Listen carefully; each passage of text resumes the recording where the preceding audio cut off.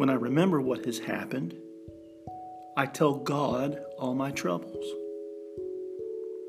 I remember how I used to walk to the house of God. The Mighty One guarded my steps. We shouted with joy and praised God as we went along with the joyful crowd. Words from Psalm 42. A psalm we could highly recommend for reading, for reflection, for committing to memory during times of quarantine. These could also be words from any one of our neighbors in downtown Cernusco-Sonevilio during the current days of lockdown. Words especially true as we reflected on Easter this past weekend. Beautiful, isn't it, how timeless a line from an ancient psalm can be? It's like King David himself is sitting and reflecting under the mulberry tree in our very own Piazza Matteotti. In order to love your city, you have to know your city and the stories behind special places. Places have significance, deeply rooted in the fabric of our city. For example, the solitary mulberry tree in the center of Piazza Matteotti symbolizes a story told of Cernusco-Sonevilio and its once well-known cultivation of mulberry trees for the flourishing industry of silk production. You see, there's a type of worm that feeds on mulberry leaves. These worms wrap themselves up to undergo transformation. Once upon a time in Cernusco, these cocoons were collected by local farmers who cared for them in their houses and in factories. This work was very hard. Hard for the silkworm and hard for the workers who toiled in harsh conditions for the sake of an expensive decorative commodity. But producing this commodity isn't nearly as natural as the process that a small worm goes through for the finished product. The silkworm did not spin a cocoon from its salivary glands for the sole purpose of making silk sheets and silk shirts.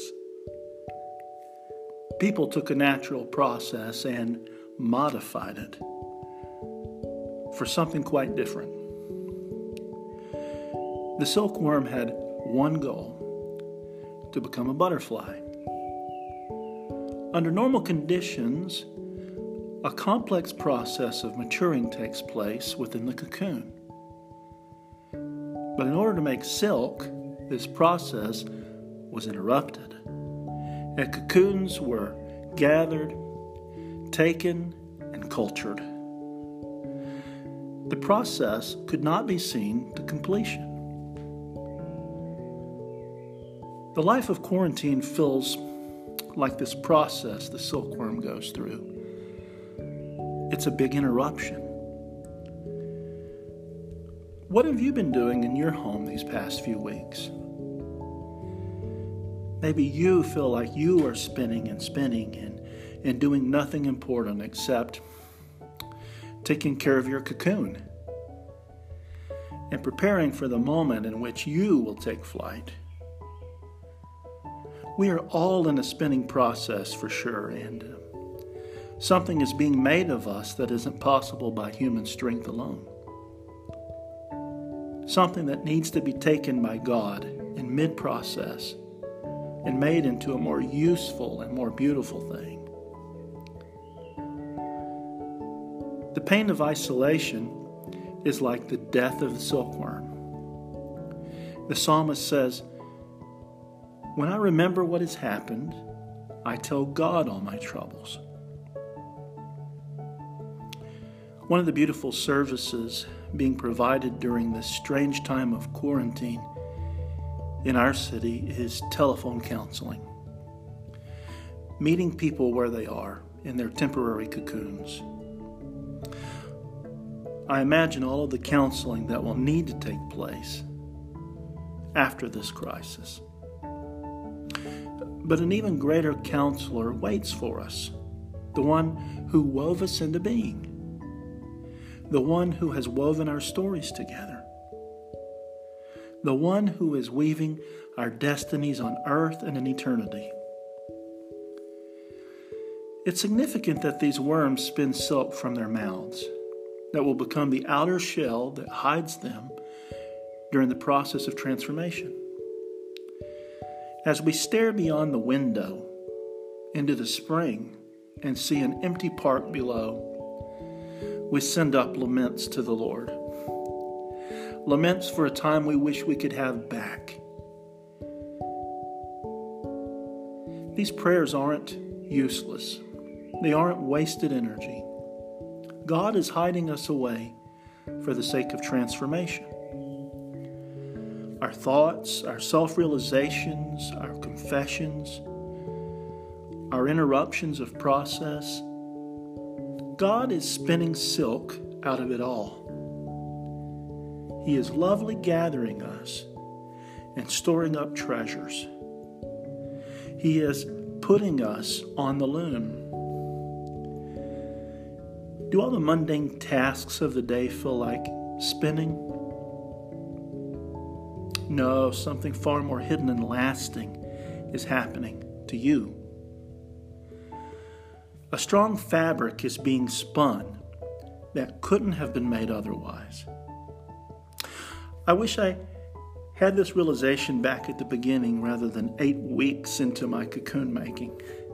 How much more productive could I have been? This strikes directly at the heart and core of our idea of productivity. The truth is, we are called to die, and in that death, submit to the work of God. This psalm is thousands of years old, but as fresh as today. It talks about the remembrance of former times when going to worship with friends was common. The longing for the old days when we could be out in the sun, sitting under the mulberry tree. In our desire and in our longing, we can't miss the reality taking place within and before us. Former days are gone. Something new is being made of us. Something more beautiful than ever. God is spinning a masterpiece. So if you're angry, then tell him. If you feel sad, weep with him. If you feel desperately alone, reach out to him. Every part is a fiber on the loom, being woven together. And he will hear you. He will take what has come from your lips and make silk. For us, beyond the doors of our palazzo, there is sun breaking through the leaves of the mulberry tree, and a beautiful epitaph of days gone by, and a symbol of hope for days to come. God is at work in our city, in your city, in our cocoon and in yours. He is a part of our history and our stories. He's interrupting our plans to make something even greater still.